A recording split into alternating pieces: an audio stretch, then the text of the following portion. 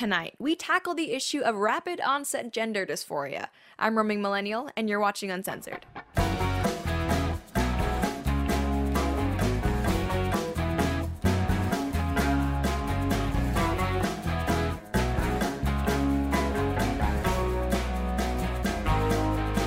Hey guys, in today's episode, we once again explore the issues of gender dysphoria and transgenderism. Now, this is a topic that we've discussed quite a lot on this show, and obviously, since anything to do with gender in this day and age is pretty contentious, anytime I've voiced what I think are reasonable opinions, like that there are two genders or that children shouldn't be given hormones that might sterilize them, I've encountered some pushback. Aside from being called a transphobe, which I have found is a very common retort, there are two things people often say when they attack my views toward trans issues. The first is, why can't you just live and let live? What we do and say in regard to gender doesn't affect anyone else, so just shut up. And the second thing is, stop attacking people for how they were born, just shut up. Well, to those people, I'd like to introduce a little concept known as rapid onset gender dysphoria.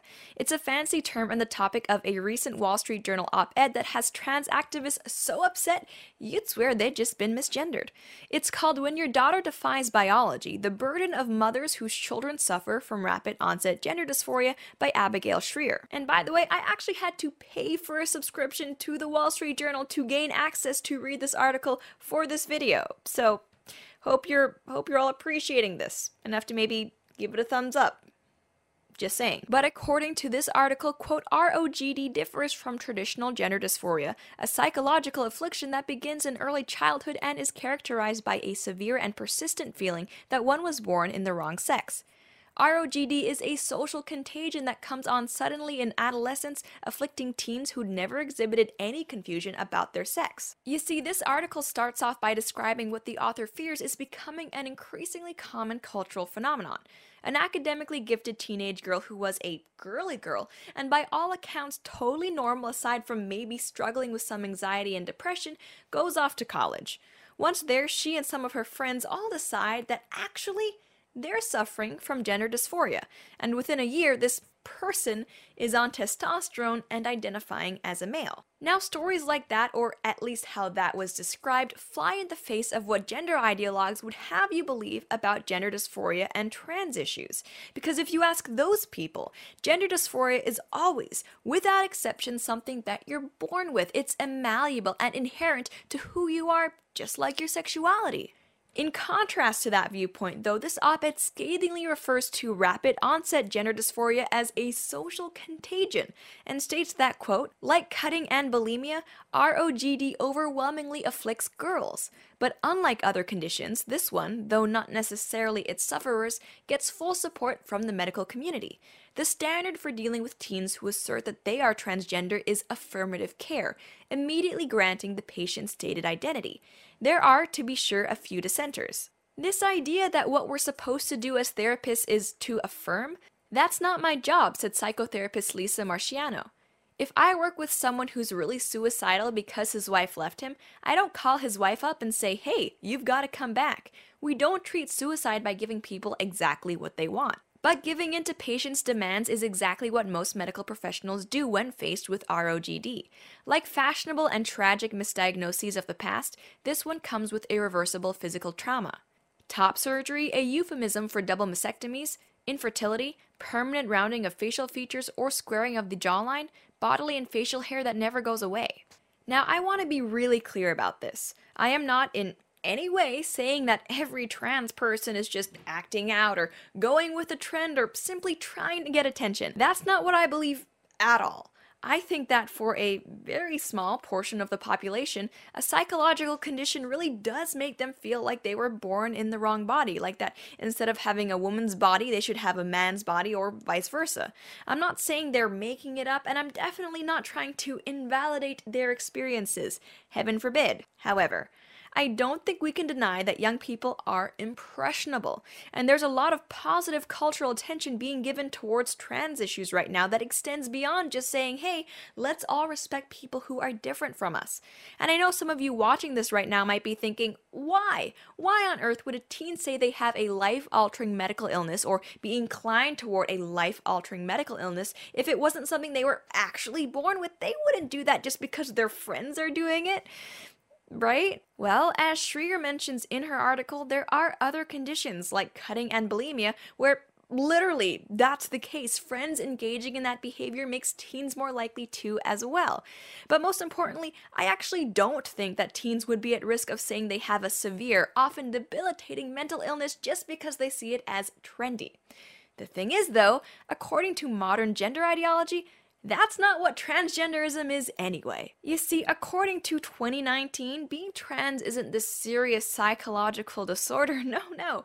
It's just about personal expression and how you identify and lived experiences, and gender is fluid anyway, so just because you never felt gender dysphoria before, if you're questioning it now, well, that maybe means you should transition. I mean, who knows? Yes, I do believe that the modern societal confusion over gender could be leading to individual confusion over gender. I really don't know why that would be controversial to say, but according to many in the activist community, that kind of thinking, that these teenage girls who decide they're non-binary after a gender studies class perhaps aren't really transgender, well, that's apparently transphobic.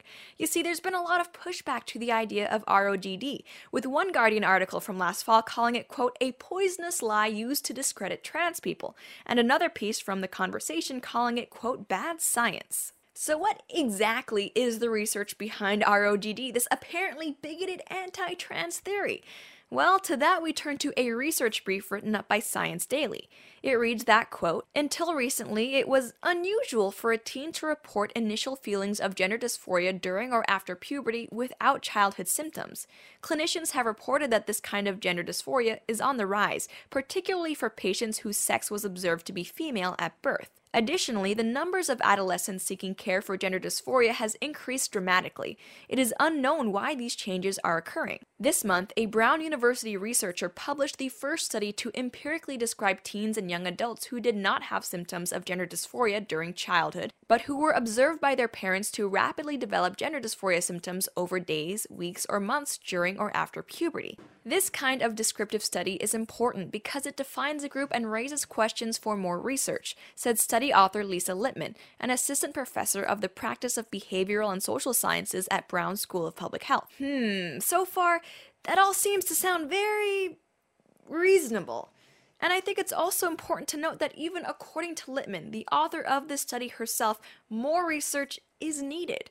Nobody's calling anyone fake trans in this study. They're simply trying to explore a new phenomenon that does kind of go against what was previously known about gender dysphoria. But the brief continues that, quote, Littman surveyed more than 250 parents of children who suddenly developed gender dysphoria symptoms during or after puberty.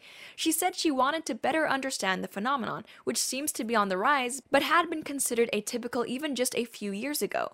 In the 90-question survey, Littman asked the parents about each of the 8 indicators for gender dysphoria in childhood that are detailed by the American Psychiatric Association. To meet the diagnostic criteria for gender dysphoria in childhood, a child needs to experience at least 6 of the 8 indicators. Most include readily observable signs, such as a strong rejection of typically feminine or masculine toys and games, and strong resistance to wearing typically feminine or masculine clothes. 80% of the parents reported observing none of these indicators in their children before puberty. Among the noteworthy patterns Littman found in the survey data, 21% of parents reported their child had one or more friends become transgender identified at around the same time. 20% reported an increase in their child's social media use around the same time as experiencing gender dysphoria symptoms, and 45% reported both. The pattern of clusters of teens in friend groups becoming transgender identified, the group dynamics of these friend groups, and the types of advice viewed online led her to the hypothesis that friends and online sources could spread certain beliefs. Examples include the belief that non-specific symptoms, such as feeling uncomfortable in their own skins or feeling like they don't fit in, which could be a part of normal puberty or associated with trauma, should be perceived as gender dysphoria. The belief that the only path to happiness is transition, and the belief that anyone who disagrees with a teen is transphobic and should be cut out of their life. Of the parents who provided information about their child's friendship group, about a third responded that more than half of the kids in the friendship group became transgender identified, Littman said. A group with 50% of its members becoming transgender identified represents a rate that is more than 70 times the expected prevalence for young adults. Additionally, 62% of parents reported their teen or young adult had one or more diagnoses of a psychiatric disorder or neurodevelopmental disability before the onset of gender dysphoria. 48% reported that their child had experienced a traumatic or stressful event prior to the onset of their gender dysphoria, including being bullied, sexually assaulted, or having their parents get divorced. This suggests that the drive to transition expressed by these teens and young adults could be a harmful coping mechanism like drugs, alcohol, or cutting, Littman said. So, I know that was a lot of reading from a science journal, but that's pretty interesting stuff there, I think. And it's really important to talk about something like this because right now, there are people who, in the name of tolerance, are trying to expose children to material about gender and transitioning and fluidity at a younger and younger age. And anytime someone opposes it, they go, why? What's the problem? What, you think we're gonna turn your children trans or something? Don't be ridiculous. Children are impressionable. That's all I'm saying, and I think that's all this research is saying as well. And then, of course, I know I'm gonna get people saying, why are you so against people being trans then? What's wrong with being trans? Why should we be trying to stop people from being trans? Look, there's nothing wrong with being trans. It goes against the norm for sure, but people who are trans, being trans certainly does not make you a worse person. I want to make that clear, and it doesn't make you a person undeserving of love or respect or anything like that. It's just a disorder, like anxiety or depression are disorders. And incidentally, like anxiety or depression, although it doesn't change you or make you bad, I'd say that being trans is also not desirable. Having dysphoria that makes you uncomfortable in your own body, going through hormone therapy, surgeries, potential infertility, that's hard. And I don't think it's crazy to say that if there is some way for that to be avoided for at least some people, we should maybe be pursuing that. If you're new to this issue, in response to that, you're probably thinking something along the lines of, well, yeah, if your discomfort with your gender is just some manifestation of fleeting teenage angst, then irreversible, life-changing medical procedures probably are not the way to go. But surely, psychologists, trained mental health professionals can understand that, right? Well, you'd hope so, but no. This brings us to something called affirmative care, or the gender affirmative model, which was mentioned in the Wall Street Journal article and alluded to in the Science Daily brief. Essentially, this method of treatment, which is supported by the APA, by the way, the American Psychological Association, is all about the idea that, as described by the pioneers of the model, quote, a child needs the opportunity to live in the gender that feels most real or comfortable to that child, and to express that gender with freedom from restriction, aspersion, or rejection. Now, honestly, that doesn't sound necessarily bad on the surface. I mean, I'm not for shaming children or telling them, for example, what they can or cannot wear or what toys they can or cannot play with. I don't think a boy who wants to play with dolls has done anything wrong, and he certainly shouldn't be told that he cannot play with those toys. But you see, there's a difference between gender expression and gender identity, which the proponents of this method actually agree with. And while we shouldn't try to restrict children's or anyone's really gender expression, gender identity, i.e. what gender you actually are, is not just whatever you want it to be. And you see, that's where me and the gender affirmative model disagree. Because according to these people, quote, we define gender identity as the gender the child articulates as being, male, female, or something else. You know what I articulated as being when I was a child? A dinosaur. And although my parents let me play as if I were a dinosaur at the time, they didn't legally change my pronouns to dinosaur pronouns, and they certainly didn't let me get surgery to change my arms into little T-Rex arms. Come on, Roaming, they're not saying it should be that easy to become trans. Are they? Well, let's look at the APA's website so that no one can say I'm putting words in anyone's mouth, and examine the article called Embracing a Gender Affirmative Model for Transgender Youth. The author, in attempting to explain how to appropriately counsel a young teen regarding their gender, describes this scenario. When Brenda Smith's 14-year-old daughter Samantha announced that she hated her body, Brenda thought she was just having a rough time with puberty. But then the middle schooler fell into a deep depression. She started wearing binders, which flattened her breasts but made it difficult to breathe. She stopped eating in hopes of slimming her hips. When Samantha told her pediatrician she wanted a mastectomy, the practice urged the family to consult a gender specialist. After one meeting, the psychologist concluded that Samantha was transgender and should proceed to transition. What? You're advocating transitioning after one session? Because a 14-year-old girl has decided she's unhappy with her changing body and wants to be slimmer? Are you kidding me?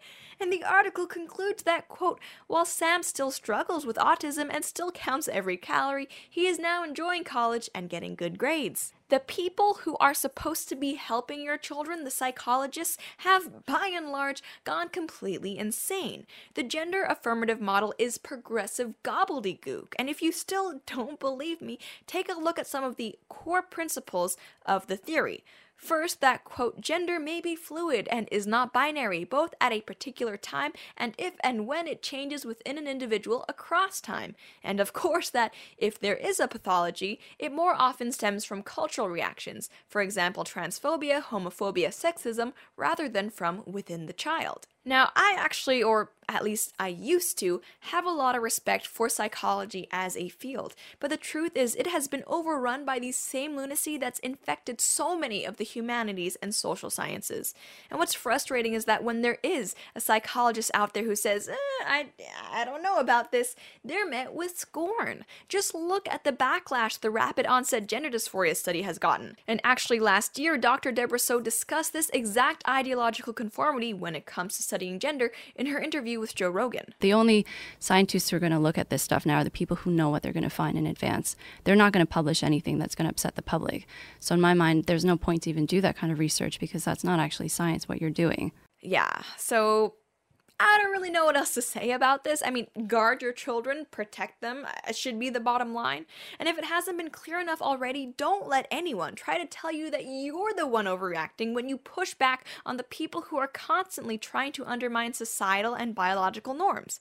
But that's it for today's video. Thank you guys so much for tuning in, and we'll see you next time.